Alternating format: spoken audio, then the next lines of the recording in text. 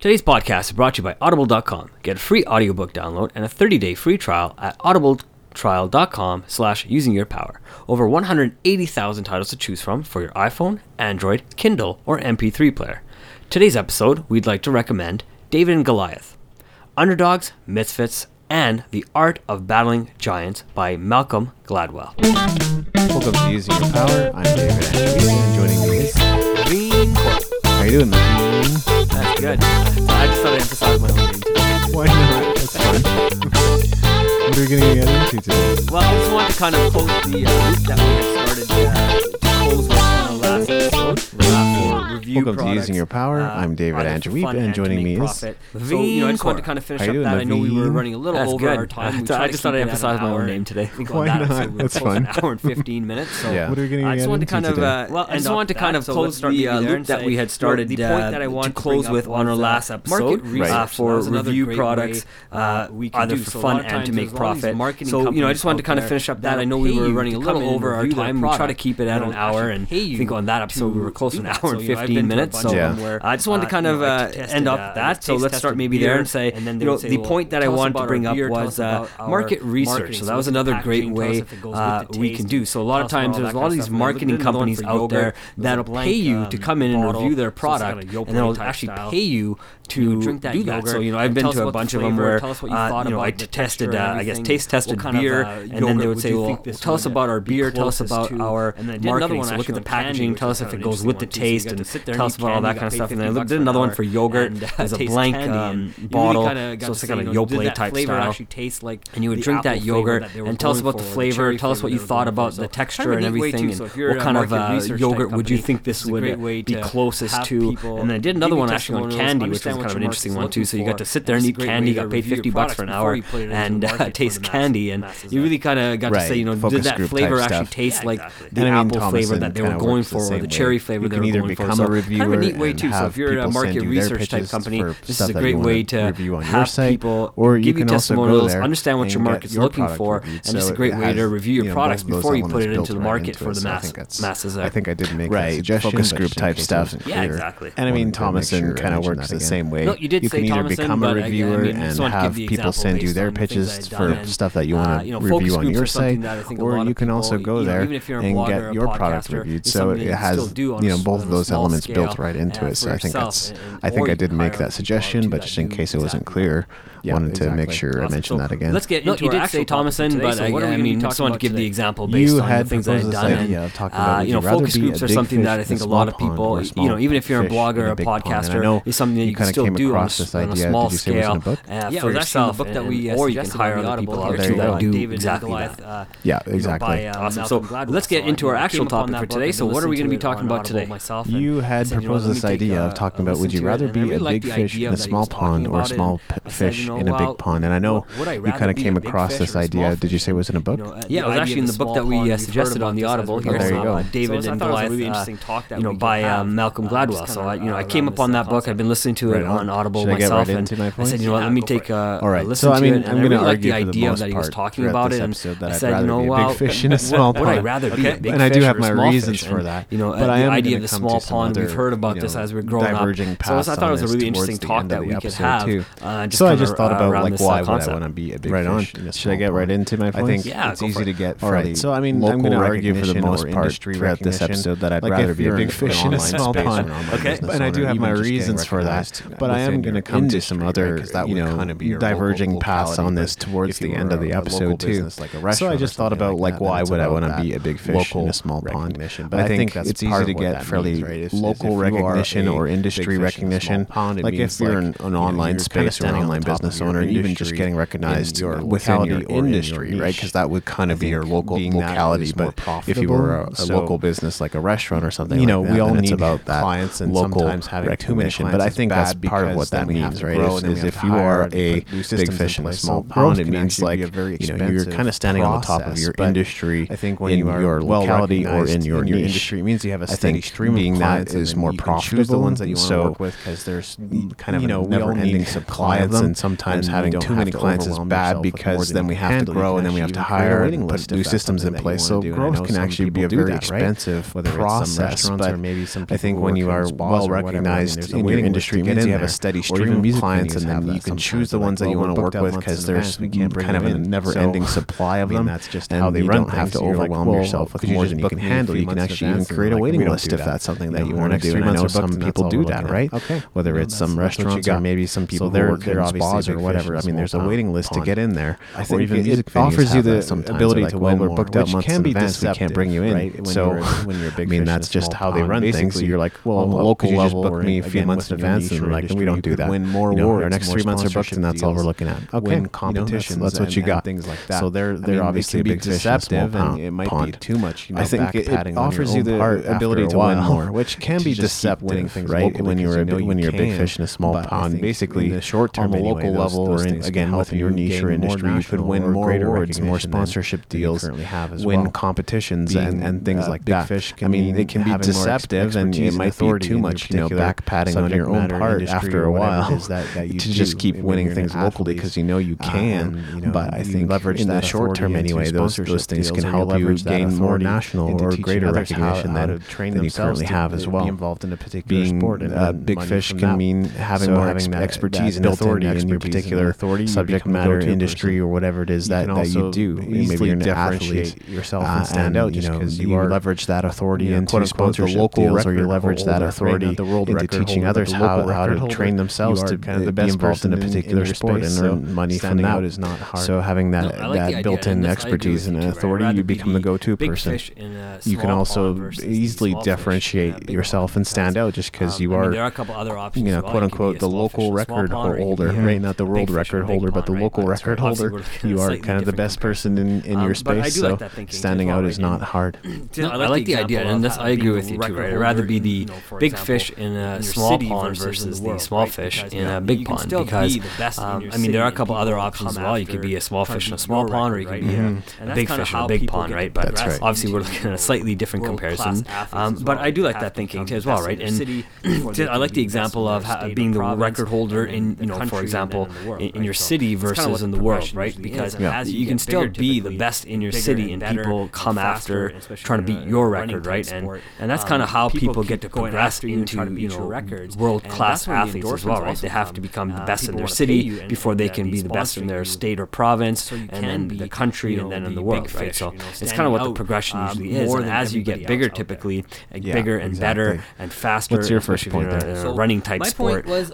People keep going after you and try to beat your records, and that's when the endorsements also come. People want to pay you and be sponsoring you, so you can be the big fish, standing out more than everybody else out there.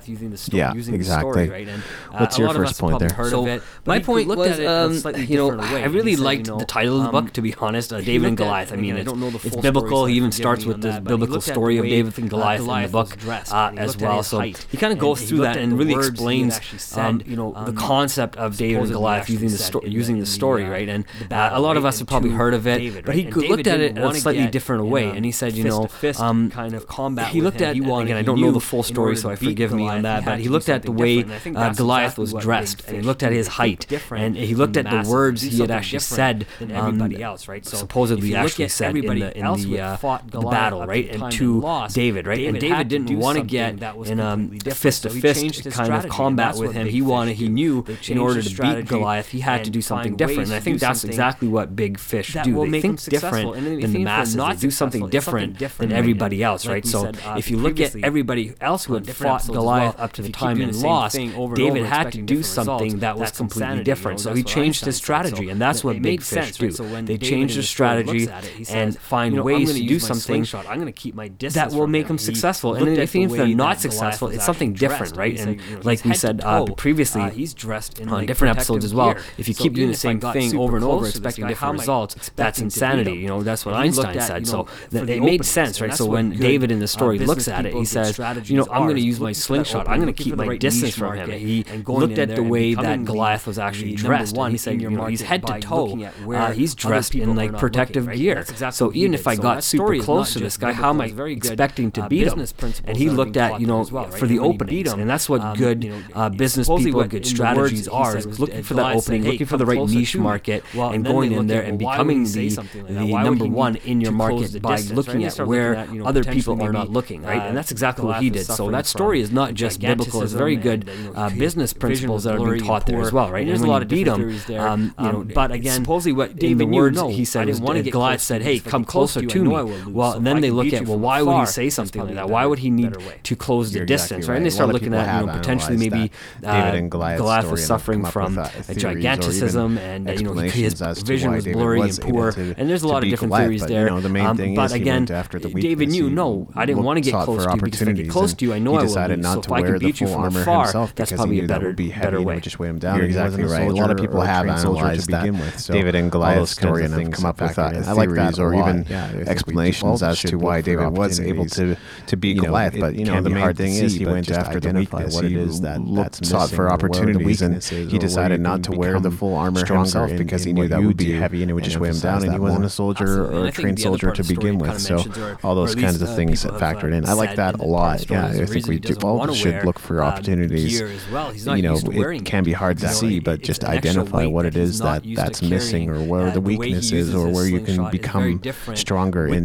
what you do, and emphasize that more. Absolutely. And I think the other part of the story it kind of mentions, or at least people have said in part of the story, is the reason he doesn't want to wear gear as well. He's not used to wearing it. Exactly. It's an extra weight that he's not used to carrying. The way he uses his slingshot is very different with the gear on and with the gear off. And I mean, it speaks volumes to the way we do business as well, the way we podcast, the way we blog, the way you go out there and run your company, no matter what company you run, right? If you're doing things that you're not used to doing and just copying other people and aren't successful, that's probably a reason you're not successful, because you're just copying what other people are doing, you're not really figuring out what you're good at and how to implement what's good for you, right? So, I mean, it's a great way to look at how to become a big fish in a small pond, right? And if David had thought as a small fish, I think we he would have been thinking just like everybody else. Okay, I gotta wear my armor because Goliath's wearing armor. I gotta wear, I gotta carry the slingshot. I gotta get real close to him and try to hit him from really close. And if he had done what everybody else was doing with the swords,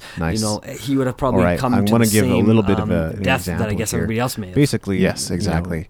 And I think we even talked about that in the previous episode on differentiation, or finding your becoming an author unique and standing out. I know has inspired others particular industry. It's kind of the same concept, doesn't just apply differently. That I've trailblazed a path for others. I'm sure there's been other. I want to give a little bit of an example here.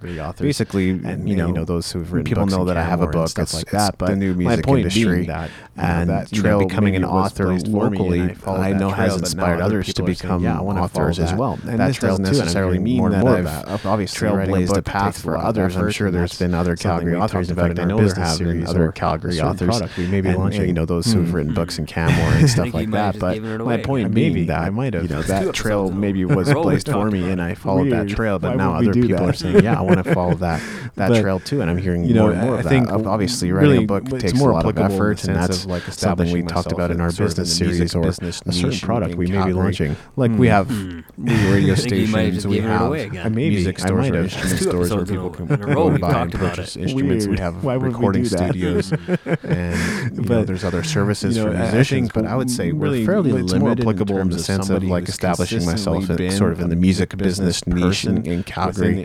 Like we have radio stations, we have music stores or instrument stores where people can go to buy and purchase instruments. We have recording studios, and there's other services for musicians. But I would say we're fairly limited in terms of somebody who's consistently been a music business person within the industry in Calgary, but sort of establishing myself. And I think that's that bigger fish. It's been a little bit of a differentiator. Not that my business is entirely local. I am looking at the global scheme of things, and I think with search engine results and some of the things I've done SEO-wise and content creation-wise, people are really coming from all over. It's not just people in Calgary, but sort of establishing myself as that bigger fish in a small pond within Calgary definitely has that effect of being, the go-to person for what I do. No, I think some people, just based on feedback I've gotten, still aren't clear on what I do for them. So that's something that I'm going to be working on moving forward, just to make sure the value proposition is clear. That's a great way of looking at it. And I mean, just to kind of go back to the books first, that's how I came. It's a good point. I mean, there's a lot of people who wrote books. I know we went to the Michael Chabon, and the whole event was put on by people who were the writer community, right? So I mean, it's a great thing that people are doing it out there. But there are a lot of people who are not part of that writing community that have their own writers community, and you have your own.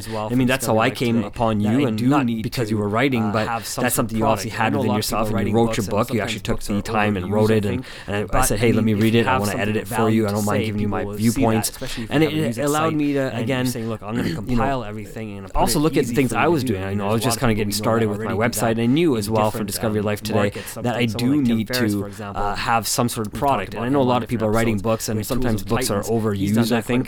But I mean, if you have something of value to say, people will see that, especially if you have a music site and you're saying, look, I'm going to compile everything and put it easy for you to do. I mean, there's a lot of people we know that already do that in different markets. Someone like Tim Ferriss, for example, we've talked about him on different episodes with Tools of Titans. He's done that quite a bit, right? He compiled all his different interviews and kind of gave nice summaries of everything he's done and made it easy for people to digest his thousands and thousands of hours of content. And that's exactly what books do. They make it really easy for people to get the information. Obviously, so they don't have to necessarily go on the website every single day and read through pages and pages of content. Say, you can get everything you want here, and I'll make it really easy for you, whatever your price point may be, and you make it really simple for people, right? And that's a great way to do it. Right, just being the curator of that type of content. I think they're looking for something more than obviously, with somebody like me, the book is part of the value proposition.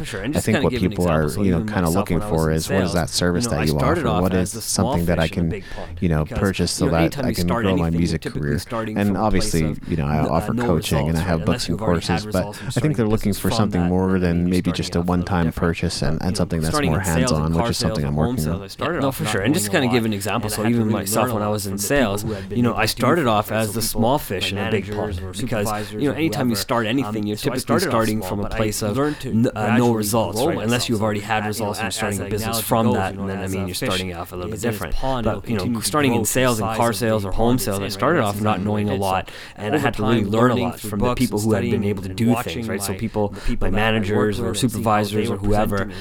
So I started off small, but I learned to gradually grow myself. So, as that analogy goes, as a fish is in its pond, it'll continue to grow to the size of the pond it's in, right? And that's exactly what I did. So over time, learning through books and studying and watching the people that I worked with and seeing how they were presenting and what they were doing, not using their words verbatim because I couldn't be them, but using the concepts of what they were saying and making them my own words. I can then take those concepts and sell cars and sell homes and sell insurance, and I was able to, right? And I was able to be a big fish. Now I wasn't in my own pond; I was still in their pond, but I was able to do that, right? So now coming into this space where it's my own website, it's my own business. This is our mine and David's podcast. So this is our own space again with a separate business. But this is us being our big fish in our own pond, right? We're not having to go into somebody else's pond. Sure, we play in a bigger space. This is a whole thing of that's something a little bit different.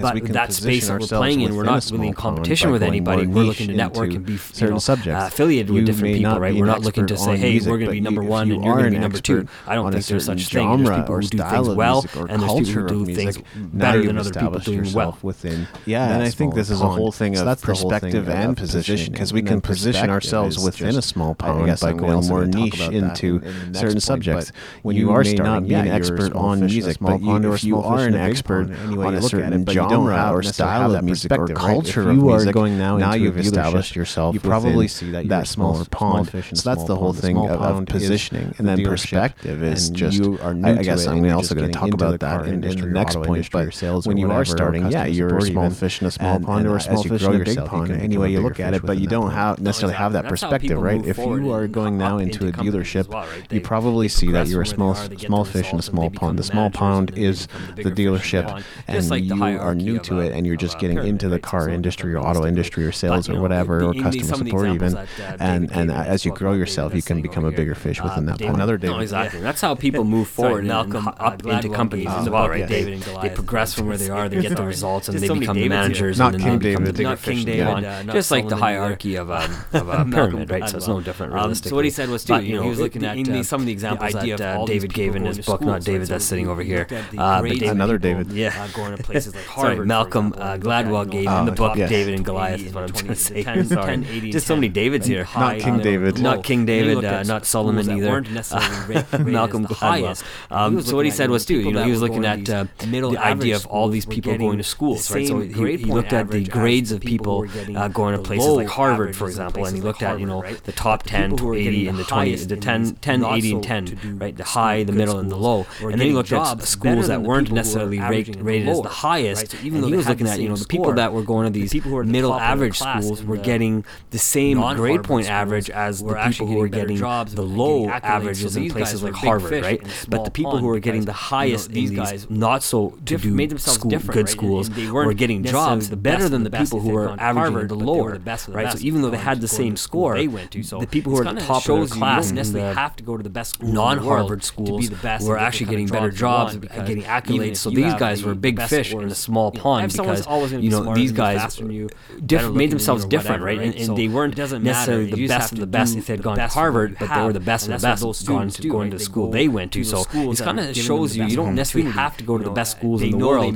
to be the best and get the kind of jobs you want, because even if you have the best scores, someone's always going to be smarter than you, faster than you, better looking than you, or whatever, right? So it doesn't matter. You just have to do the best with what you have. And that's what those students do, right? They go to those schools that are giving them the best opportunity. Deliberately positioning they know they may not be the best at Harvard, so they go where they know they're going to be the best. And there's a huge lesson to learn possibilities or realizations. And I think that ties in with my next point and I thought that I actually kind of began from looking at expressing already to a provincial. But I think when you do move from being maybe a big fish in a small pond to, or maybe from a country to deliberately positioning yourself or moving yourself into a bigger pond, you begin to see it opens you up to the possibilities or realizations that you didn't have before. Suddenly you might be looking at going from looking at a local scale to a provincial or a state scale, or maybe you're going from a provincial and state scale to a country, or maybe from a country to now global and worldwide, or just a territory, and all of a sudden you begin to see possibilities. Oh yeah, this guy over here or this gal over here has accomplished this, which I haven't done. Is that something that I could now do? And just looking at those things could bring a lot of inspiration. A great source for that. I mean, and cause you to go, hey, I can grow myself in this way, or I could gain those same experiences, or take ideas from them and just better your own business locally on a local level. We can feel overwhelmed. We're human. World records, people who've achieved major things in life, huge businesses, maybe starting small is right, but a great source for that. I mean, see the broader picture of studying high achievers, and that's the whole concept behind the book and his podcast. So there you go. There's a great source of information. But we can feel overwhelmed. We're human, and that tendency to compare can sometimes get us into trouble. So maybe starting small is right, but when you want to begin to see the broader picture of the view of the world and what's happening globally, or just on a bigger scale than you are looking at right now, I think that's a good time to go into a bigger pond. But I think the idea of starting at in a small pond, there's nothing wrong with it, because we all got to start somewhere, right? Even if you were in a small pond or a big pond, you're still going to, like you said, you're still going to start the same size, right? It's only the pond that's different, right? You may be bigger or smaller, and all that really means is just more people in that pond that you have to compete against. But again, like you said, I like the fact that once you're growing yourself and getting better and knowledgeable at what you're doing. So just like myself right now, right? I just started a website, learning on how to grow it and learning and understanding what it takes to interact with people and have people interact with the website, and bringing people to the website and having the articles ranking and whatnot. And same thing we're learning here on the podcast, right? Like how can we get the podcast ranked? How do we get people to leave messages? No different there. But the idea is, we don't have to be the small pond. We can grow, the small fish. We can grow as fast as we choose to, or as slow as we choose to, based on our own confidence level as well, right? So that nice thing is kind of just working into the point I have here is, if we have the right team in place, we can then grow as fast as we choose to as well, because the team will help us grow to be a bigger fish. It's not only on our own ability. Now we're utilizing a team, and that's what a business is, right? So if you're a self-unless you're an entrepreneur, you're a solopreneur, but you don't have to be a solopreneur. Once you get to a place where you understand things, you can start bringing a team in. I like that team can help grow you to a place where you want to be, in a place that you can see yourself and maybe walk away from your business someday in the future, because you have built enough residual income to be the big fish now versus just a small fish. And maybe even other people on your team can also do that, depending on how those people on your team are structured, I guess. I like that a lot. I think it's important to be aware that any team has its dysfunctions, and I think that's why it can be scary. Again, what you said about confidence level definitely plays into it. Do you feel confident enough to lead if you end up needing to leave? Do you feel confident that you can put the right checklists and systems in place to guide your team? Do you feel like you know what to do if legal troubles come up or other problems emerge that you haven't been familiar with? We all face this every single day as entrepreneurs, so we can't let those things hold us back. We kind of have to move forward in spite of them not knowing, have all the knowledge that we necessarily need to. But that's why we have a team, so that we can bring on those experts in those fields, whether it's legal or accounting or marketing or in different departments, so that they can give us the best information possible to make an informed decision about what we need to move forward with. And I think that's the position that you want to be in ultimately, is the position of a high-level decision maker, not waste your time on a ton of little tasks that anybody could do. And I do like the idea, like you said, is having a team of people who are good at what they do, right? So if you have, if you're a big fish based on what you do, and you bring in a team of people who are big fishes based on what they do, now you have the best of the best working with you, and you obviously being the best of the best at what you do. You can, now you guys are all big fish in a big pond, so that's everybody collectively working together to get to the ultimate goal. The nice thing about that is when you have a bunch of people who can work very well together for one person's common goal, you tend to find people that say, hey, you know what are you good? And now I might say to David, say, hey, you know what else are you good at, David? I know you've been able to help me. Now what are you good at? So let me help you grow your business. And then we might bring on 2 other people on our team, and they're really good at helping us. And we'll say to them, hey, Jack and Jane, hey, what are you guys good at? Because we want to now collectively help you guys. So now you're, there's 2 people who just started helping each other. Now we're able to help 2 other people who are very good at what they do, who also helped us, and we can help them grow as well. So as the saying goes, I guess, rising tide raises all ships. So that's kind of what we end up doing with that too, is if you can understand that principle, I think it can be very powerful. You never know where people are at. Well, we have Using Your Power, and I've got the new music industry podcast. I mean, by the time you've got your podcast going there, Matt, we could essentially have a podcast network. Nothing's stopping us from starting that. You're the one, and then we can also include others. And also, this thing about teams, I think, are often intimidated by a lot of skill, a lot of talent, a lot of experience, but you just never know where people are at, so it's worth asking. Even if they're the absolute best in their field in your locality, or maybe even on a bigger scale. If you go and talk to them and say, you know what, maybe they're looking for the one I need in my team, you're the one that I've been looking for, and if you feel strongly about that and convicted about that, you might be surprised. They might be willing to help you on the side. They might actually be willing to help you join your team because they want to be in a smaller business where they're a little more agile, or they have a little more flexibility, or maybe they're looking for a career change right now. So approaching people with these ideas about joining your team right now. So you just never know. Naveen and I asked that. We probably wouldn't be paying an arm and a leg to get them to join at this moment in time. We would kind of be out of the kindness of their heart, or maybe for a little bit of a reward, a little bit of a money, or a little bit of exposure, or something like that, if we were to bring people on right now. But down the line, could that turn into a paying position? Absolutely. So you just never know. You can ask people and see where they're at in their current careers, because they might not be happy and they might be ready for something different. Absolutely, and that's what comes in, right? So if you have a mutual agreement saying, you're bringing in the accounting side, and let's say that person wants to start an accounting business, and say we have a little bit of understanding, and because they're able to help us, say, hey, you know what, you're able to help us with our business and help our accounting on our blog. We want to now help you set up your own blog and maybe your own website and business, so we can help you. So we can do the exact same thing. So it doesn't necessarily always have to be a monetary payment. I don't think you can definitely pay people back in services, and I know you've done stuff like that before too. In what context? And we are going to be talking about bad deals that we've been roped into in each episode, and some of those certainly fall under that category. But so I just want to say too, sometimes exchanging a service for a service, or doing a barter like that, can be a really good thing too. That's how. I don't think you're talking about service for a service in that context either, are you? In what context? You're a big sexual context. No. Okay. CEO, want to clarify what kind of services we're talking about. Sometimes you don't think outside of the box. No, I'm just kidding around. So I just want to say too, sometimes a small fish has to think outside the box. I think that's how a small fish can become a big fish, right? I know, get all the results. When you're a big fish, or what we're trying to say is like a CEO or a manager or supervisor, sometimes you don't think outside of the box, and you get kind of caught in your comfort zone, right? And it's those small fish who are thinking outside of the box that come up real quick and then can take over those positions and do the job better, do the job faster, get all the results, and then the supervisor who thought they were were doing really well becomes the employee, and now that small fish, because they were able to think outside the box, can grow a lot faster because sometimes they do have the team behind them, or maybe the motivation there, right? Yeah, absolutely. Sometimes and I really like that point. I think the idea of where your focus is kind of where I'm saying, right? The small fishes are usually focused on kind of a getting better, where sometimes the big fishes only focus on being number one, but not necessarily understanding that they need to do different things to continue to stay number one versus doing the same things over and over again. That's progressively, absolutely, and I really like that point. Remote workforce. My next point is that, and things like that.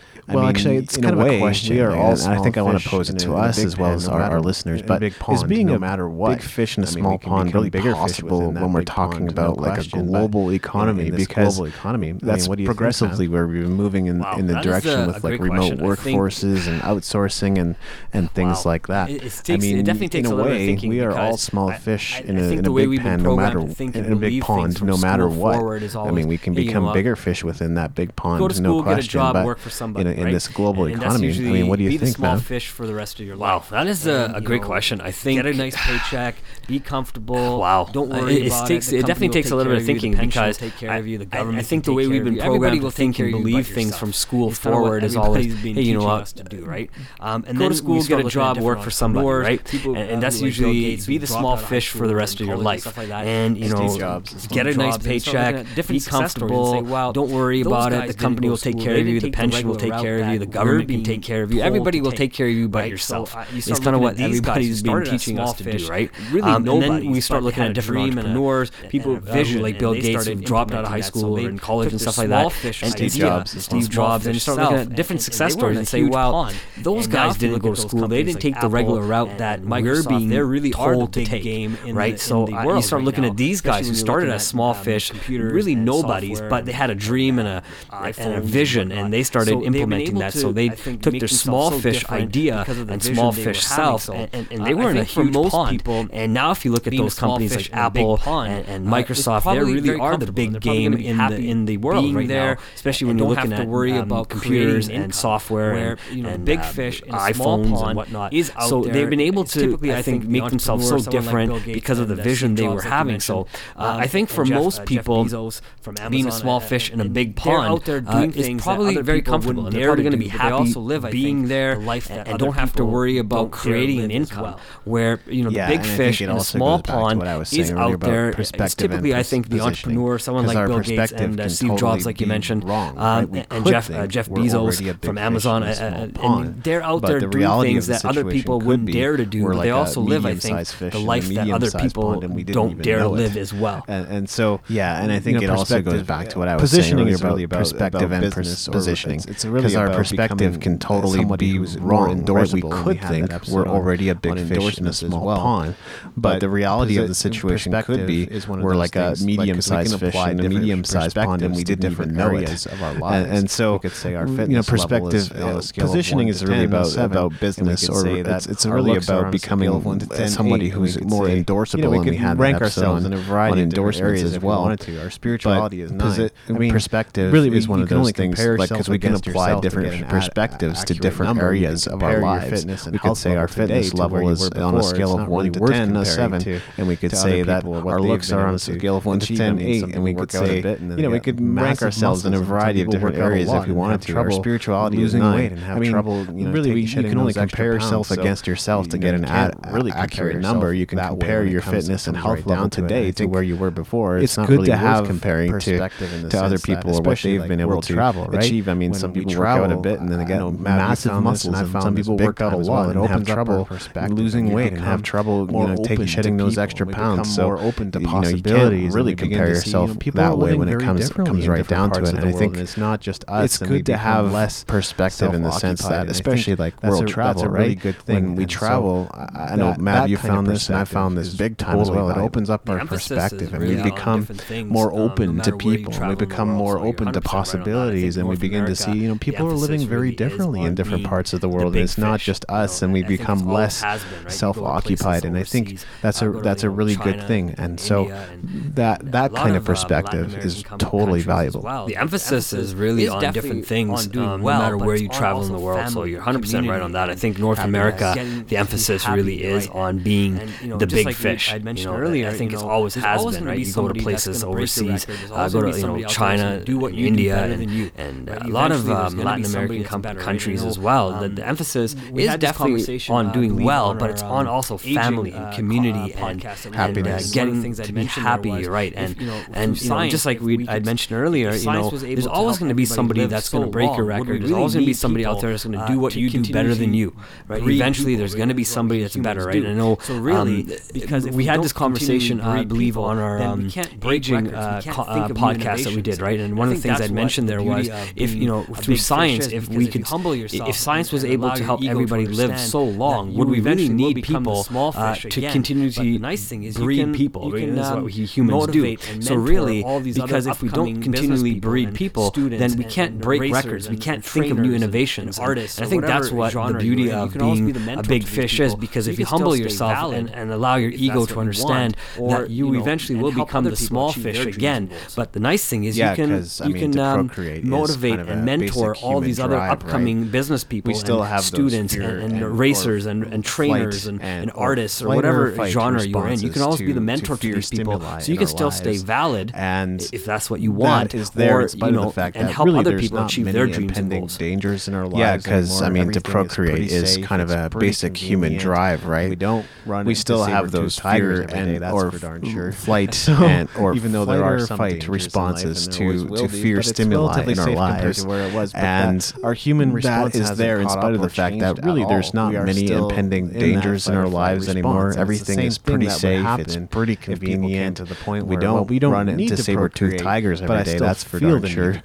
Right? Even though there are some dangers in life, and there always will be, but it's relatively safe compared to where it was. But that our human response hasn't caught up or changed at all. We are still in that fight or flight response, and it's the same thing that would happen if people came to the point where, well, we don't need to procreate, but I still feel the need to procreate, right? So that's not going to change.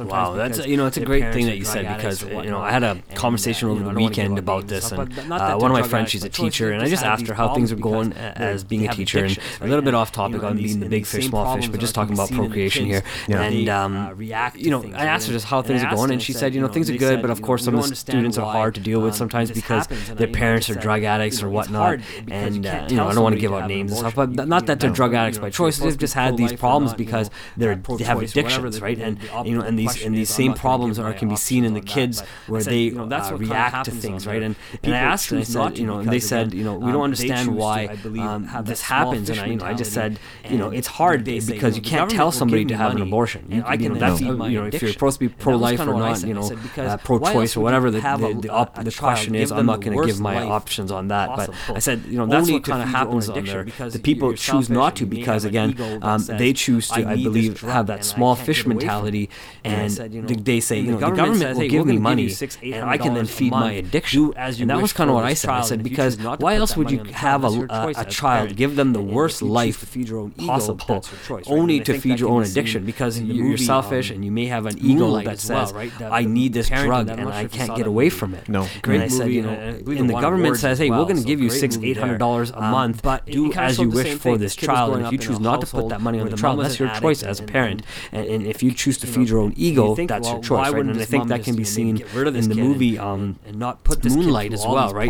The parent in that, I'm not sure if you saw that movie. No. Great movie, and I believe it won awards as well, so great movie there. But it kind of showed the same thing. This kid was growing up in a household where the mom was an addict, and you think, well, why wouldn't this mom just maybe get rid of this kid and not put this kid through all these problems? And you see that there's opportunities that people can still seek, and so they have this small fish mentality. Instead of saying, hey, I just had a baby, I need to change, I need to get over this addiction, I need to do whatever it takes, I need to start thinking big and show my own child how, if I can't be the big fish, at least teach my child on how to be the big fish. And I think that's kind of what we were talking about when we also did our episode on our 10 things our parents taught us. It was really our parents teaching us how to be the big fish, in a small pond type world. I don't watch the news, so I'm sorry. And something that's kind of related to that, but there's one right there. This whole thing of it's human nature to sort of see the impending dangers that are ahead of us. And I think even looking at the news headlines of today, you could totally draw some conclusions about maybe the political state of the United States or some of the other things that are happening in the world. I don't watch the news, so I'm sorry, I don't know a lot of examples. But there's one right there.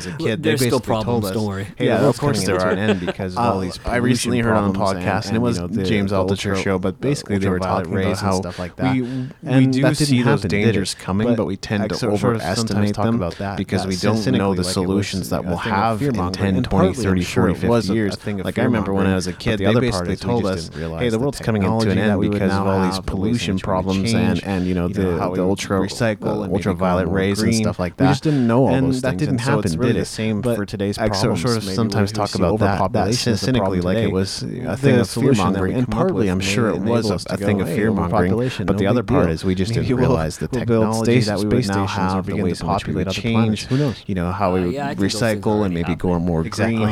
We just didn't know all those things. And so it's really the same for today's problems. Maybe we see overpopulation as a problem today. The solution that we come up with may enable us to go, hey, overpopulation, no big deal. Maybe we'll build space stations or begin to populate other planets. Who knows? I think those things are already happening. Exactly. But I think that's where you're going with that. But I mean, that's another topic, another day. It is. I do want to just cover a little bit of different thinking as well. You know, one of the things I was just telling you recently, just talking about investing, right? I'd gone to the bank pretty decent about that because the guy had called me and said, hey, you know, I'm your new financial advisor. I want to meet you. And I said, okay, sure. You know, let's give you maybe half an hour, maybe an hour of my day. As I kept sitting there, I do want to know what's happening with my money at the bank, and if the bank is calling me to say, hey, we want to talk to you and tell you what we're doing with your money, that's probably a good step. You know, and the bank I've chosen to go with has been pretty decent about that kind of stuff. They're very forward thinking. They're very entrepreneurial focused as well. So, you know, not a bad phone call. So I said, you know what, sure. I went and sat with them, and I said, in the next 5 years, how much more money? As I kept sitting there, you know, more and more stuff I listened about financial. You know, I listened to Tony Robbins' podcast. You know, we can maybe make the Robert Kiyosaki podcast or radio show, and the same thing, right? It's always talking about finances and making decisions with your own money. So when I went there to talk to him, you know, he said, okay, you have X amount of dollars. I said, okay. And I said, in the next 5 years, how much more money can this X amount of dollars be valued at? You know, just based on the investments I have here. He said, you know, we can maybe make an extra $2,000 in 5 years. I said, okay, well, help me maybe understand. You know, instead of letting them control my money, I want to know how I can control my own money, right? Because why shouldn't I be the big fish? Obviously, we all know, as we just released on a previous episode, a couple episodes back, you know, the corrupt banksters or the corrupt banking system, right? So we were talking about that. So I wanted to just ask them questions and say, you know what, why wouldn't I trust myself with my own money, right? Should I not be the big fish? Why should I be a small fish in your system, right? Why shouldn't I be the big fish in your system, right? Because why can't I be you? And I said, in 5 years, if I only make $2,000 with you, as an example, do you think I can make $2,000 and $1 extra with my own ability? And he said, yeah, you probably could, but why would you want to do that? Why wouldn't you want to give us your money and we can handle the stress and all that for you? And I said, well, there's many different reasons, right? I said, if I were to take that, you know, the X amount of money I have and be able to create $2,001 of profit with that money, don't you think I'd maybe learn something or maybe gain some sort of new knowledge and maybe be able to teach people this and maybe be able to make some sort of business from this and then be able to turn around and make more money from that if that was my ultimate goal? And he just kind of looked at me and he said, well, I guess so, but I don't understand. He just had this blank look on his face because he's never been challenged. And I said, well, why wouldn't I trust my own ability, right? I'd rather trust me. And this is a similar conversation I know we were having with your roommate as well. Finances and how to manage it. And I gave her the exact same example. This example recently, because the thing that she was looking at, or the opportunity she was looking at, is basically investing in mutual funds, which is where most banks are going to place your money in the first place. So it's no different. I mean, I could definitely go on about this, and I have my own thoughts and opinions about finances and how to manage it. Maybe I'll just give this example recently because I think I came across an investment that seems fairly promising to me. At the very, very minimum, it would be better than just keeping my money in a bank account. So why wouldn't I at least consider and think about it and look at it? And the minimum is about $1,000 US is our starting point. So I said, that's something that I think is doable and manageable and something that I'm very likely to invest in.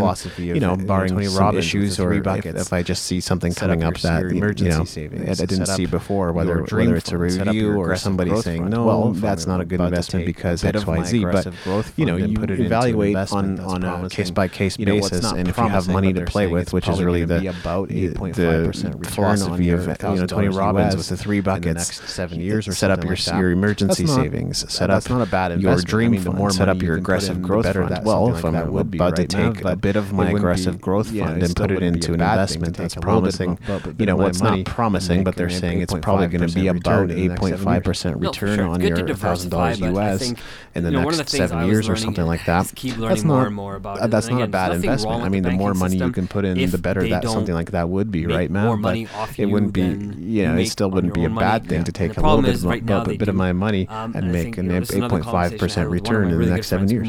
No, for sure. It's good to diversify, but I think, one of the things I was learning, and I just keep learning more and more about it. And again, there's nothing wrong with the banking system if they don't make more money off you than you make on your own money. And the problem is right now they do. And I think this is another conversation I had with one of my really good friends, Uma. And he's got his own radio show that he's starting here.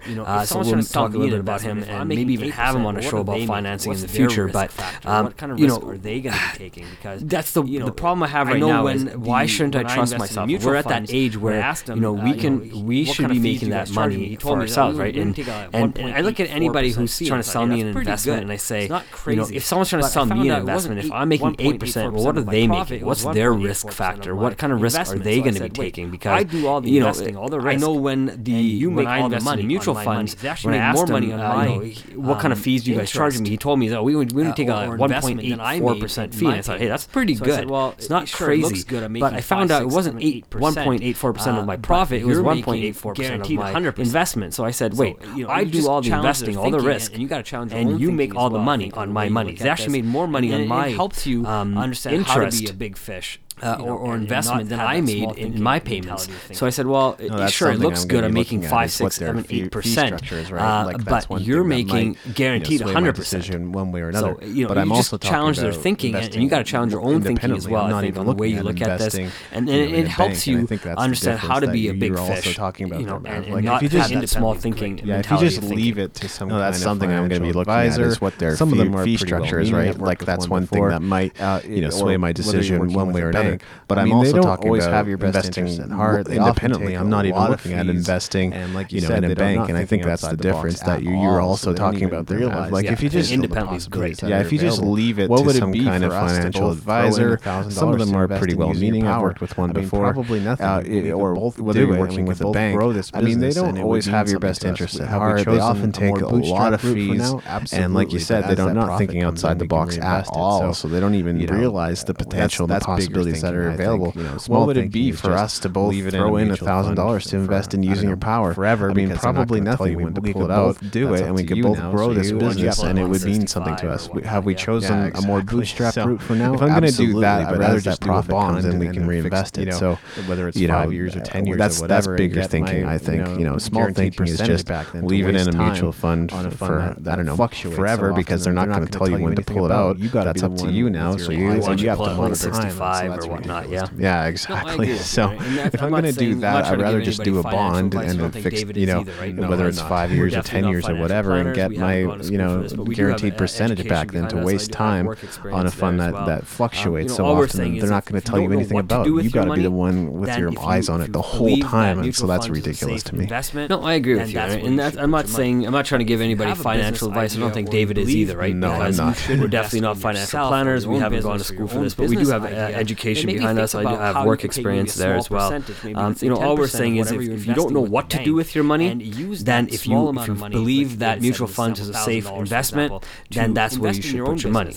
But if you have a business idea, or you believe that you should invest in yourself or your own business or your own business idea, then maybe think about how you can take maybe a small percentage, maybe let's say 10% of whatever you're investing with the bank, and use that small amount of money, like David said in the example, $1,000 for example, to invest in your own business and see where that investment can take you. Could that $1,000 investment make you, $1,500, right? And that's a huge return on investment, because that's what a lot of business owners look at, and that's a lot of investors look at as well, right? So, that's all they're really concerned about. But when you invest in yourself, you see that you do a lot better, right? I think a lot of problems that are created is because we've allowed ourselves to think like small fish and say, I'm going to let somebody else take care of everything. I have so many other things things to worry about, my family, work, job, cooking after work or whatever, and cleaning and friends and family and all these other things. I want to travel. I don't want to take care of my own finances. I'll let the professionals do it. And that's what a lot of us do, because that's kind of what we've been taught as well, right? But those are the same people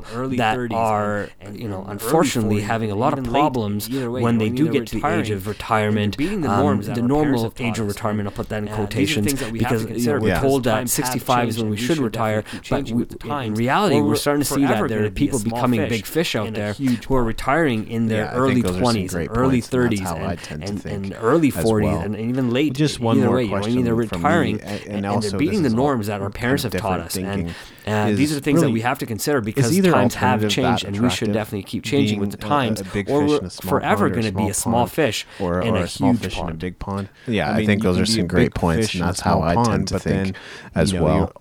Just one more question from me, and also this is all kind of different thinking. What good is that? Is really cool to be there. Is either alternative that attractive, being a big fish in a small pond, or a small pond, or a small fish in a big pond? I mean, you can be a big fish in a small pond, but then your opportunities are limited by the size of that pond. And if you've already reached that capacity, what good is that? Like, it's cool to be there for a year or two, or maybe even 5 years, but what about growth? What about moving beyond that point? And is it that much fun to be a small fish in a big pond for that long? Just wandering through life, not knowing how to improve yourself, how to grow yourself. So that's just, it's a different way of thinking about across your big fish. It's so foreign to you that you're like, all my friends are small fish. Why? What? How did this person become so big? Right? And I think, we could definitely compare and contrast that with some of our experiences in network marketing as well, because there's definitely this type of thinking there. But so that's just, it's a different way of thinking about this question. It's not necessarily the right way of thinking about it, but I thought it was a worthy question to think about. Do you really want to be either alternative? Good question. I spent a few minutes while you were chatting and thinking of some things that I could say, right? And I really think it really depends on the person. I really do believe that. I mean, everybody, I believe, has a different calling in life.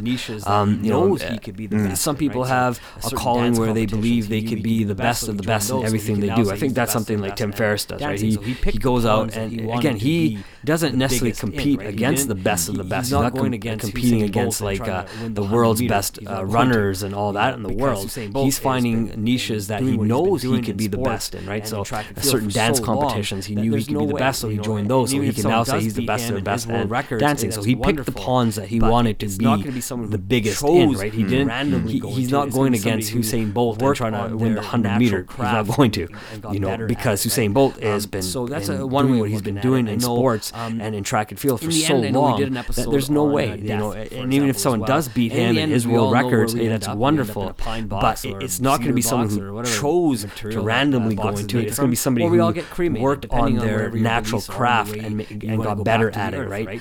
So that's one way of looking at it. I know, really, in the end, I know we did an episode on death, for example, as well. And in the end, we all know where we end up. We end up in a pine box or a cedar box or whatever material that box is made from, or we all get cremated, depending on whatever your beliefs are and the way you want to go back to the earth, right? So we go back, and in death, over really, what difference does it make? I think it really depends on legacy and what you're teaching your kids and your family and the lifestyle, the kind of lifestyle you're able to live.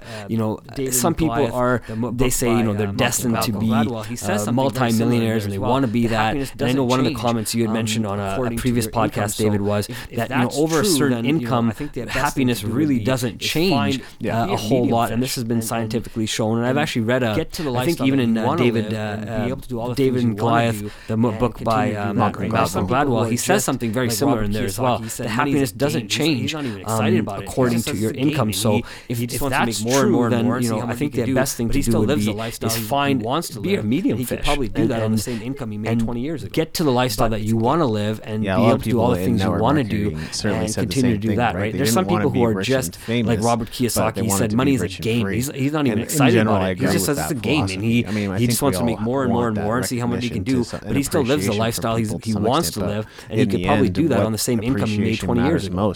But it's the people that are closest to you. Yeah, a lot of people in network marketing certainly said the same thing, right? They didn't want to be rich and famous, but they wanted to be rich and free. Whoever, in general, I agree with that philosophy. same. I think we all want that recognition and appreciation from people to some extent, but in the end, what appreciation matters most, I would say it's the people that are closest to you, your family, your spouse, your children, and maybe your best friends and your business colleagues, or your whoever it is that you would consider to be the most important people in your life. Getting appreciation from them matters way more than getting appreciation from like a wider general public. Yeah, for sure. I'd rather spend the time getting successful, doing this and having our own 2 websites, separate websites, and finding success, making the type of income that we enjoy, to where we can go hang out together, and we don't have to necessarily be tied down, right? And that's the beautiful thing about having a good team on your side, teaching and training your team, getting them to a place where one day they can retire themselves because they were able to help you, and you can bring other people in, right? The idea is not to have you retired and then have the people that work for you to work to skin to bone, and just to make you live the lifestyle you want. I think if we're going to think big, we really want to help people get to the same place we are over time as well, and help, and that's the idea, like I was saying earlier, is get a whole bunch of people who are big thinkers and work together and work on common goals, get everybody to where they want to be, then go live life, man. Go travel and do this. And there's a lot of people who podcast while they're traveling, and they just go to a place where they got Wi-Fi and then do their podcast or do their blog, and then they post it and they're back off to do what they need to do, checking out things and deep sea diving and scuba diving and fishing, or sitting on the beach and doing absolutely nothing, really whatever they want. And I'm planning to take that next step towards freedom in the next 3 months or so, and I think it's going to require quite a bit of streamlining, which fortunately I have the experience of having streamlined my life 3 or 4 times by this point. So to people that's going to mean different things. For me, it usually means just cutting out all unnecessary expenses. Anything that's really non-essential is just going to go by the wayside for a while, and that might even mean okay, I have 1-year subscriptions for certain business tools. I'll utilize them for their duration, but it's possible that I won't renew unless I have the income to be able to reinvest in and renew in those tools. So it's really that kind of short-term sacrifice for some long-term benefits. But I think I'm coming to that place sooner, rather than later, of reaching whatever it is, that financial goal of having a certain degree of freedom that I couldn't have before, right? I had some freedom before. I had an awesome, it really was great with freelance work, but it's going to be a different kind of freedom as I work towards just boosting my business income and working with clients and systematizing and then bringing on a team to take on more clients and scale. So I think the question is a great question, right? Does it really matter to be a big fish or a small fish, and the size of the pond? Does it really matter? And who's doing the measuring, right? Who's doing the measuring? Who you're measuring yourself against? I think it really does come down to mindset as well, right? And that's the kind of thing. The example you just gave really is a mindset example, right? It's like, what do I want for myself in my life right now? What am I willing to give up? What am I willing to do to get the things I want, to be in the place I want to be? I think one of the things I always heard in network marketing was, what would an extra $400 do for you, right? And in most cases, they said, $400 a month extra could typically bring a mother home from work. So if you got 2 children, you got them in daycare or whatnot, daycare can be pretty expensive as well, right? So you're paying $700, $800, $900 a month for that, times that by 2 kids. If the person didn't choose not to go to work, you could bring the mother home, and then eventually the father could work from home and start their own business and whatnot, or vice versa. Maybe the woman really enjoys working, so the guy can come home and he can work on his own business, take care of the kids, and the lady could be out working because maybe she makes a little bit better income, no problems there, and the guy gets his online business to a place where they can both now retire and they can both come home and stay home with the kids. So there's so many different possibilities, but I do believe it is all mindset on how you want to get there. And sometimes if you see money as the only objective, then I think you're always going to be a small fish in a small pond, regardless of the size, if it's your own pond or not. That's interesting. That's a really great point.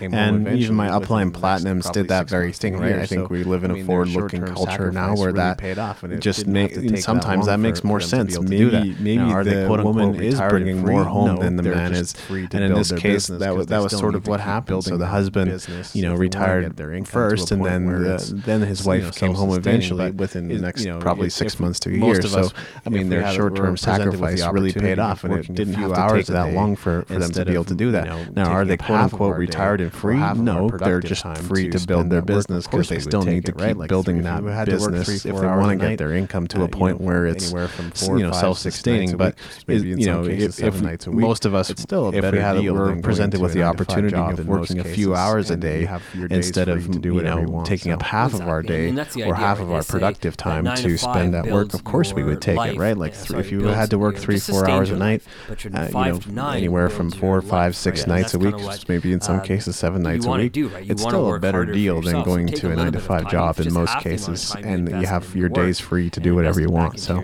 exactly, and that's the idea, right? They say that 9 to 5 builds your life, just sustains your life, but your 5 to 9 builds your life, right? And that's kind of what you want to do, right? You want to work harder for yourself, so take a little bit of time, even if it's just half the amount of time you invest in your work, and invest it back into yourself and building on yourself and learning to be a medium fish. I think is probably the best. And I think if you take some of the other talks that we've done, especially when we talked about being a specialist, a generalist, or a hybrid type worker, you take those concepts and some of the other concepts we've talked about on other episodes and start implementing the same ideas into the thinking of being a big fish or a small fish, and you slowly start to understand kind of what me and David are doing here. We're really showing people that you have the power, again, using your power to do what you want out there to create the life that you really see for yourself.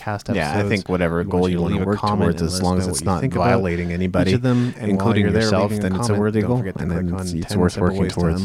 Right on. Do you have any more points, David? Because I know I got through all mine. No, that's it. Awesome. All right, so we can wrap up. Definitely go to usingyourpower.com. That's where you can find our website with all the podcast episodes. You can also click on to leave a comment and let us know what you think about each of them. And while you're there, leaving a comment, don't forget to click on 10 simple ways to unleash your personal power to get your free audio and have a listen to that to improve your life and begin improving your life in small ways, which can all add up to improving your life in a much bigger way. You can also click on the Facebook Messenger icon to leave an instant message via Facebook, or go to YouTube because our content's there, and you might even be listening to this on YouTube right now, so leave a comment below and just let us know what you think about this episode. Right on. And I think the idea of the 10 simple ways to unleash your personal power really goes strongly in hand in how to go from a small fish to a big fish. So definitely take a look at that. It will definitely add a lot more value to this talk. Absolutely. I love that. Well, it's been great chatting with you, Mav, and I hope all of you listening enjoyed this episode. Awesome. Have yourself a wonderful day.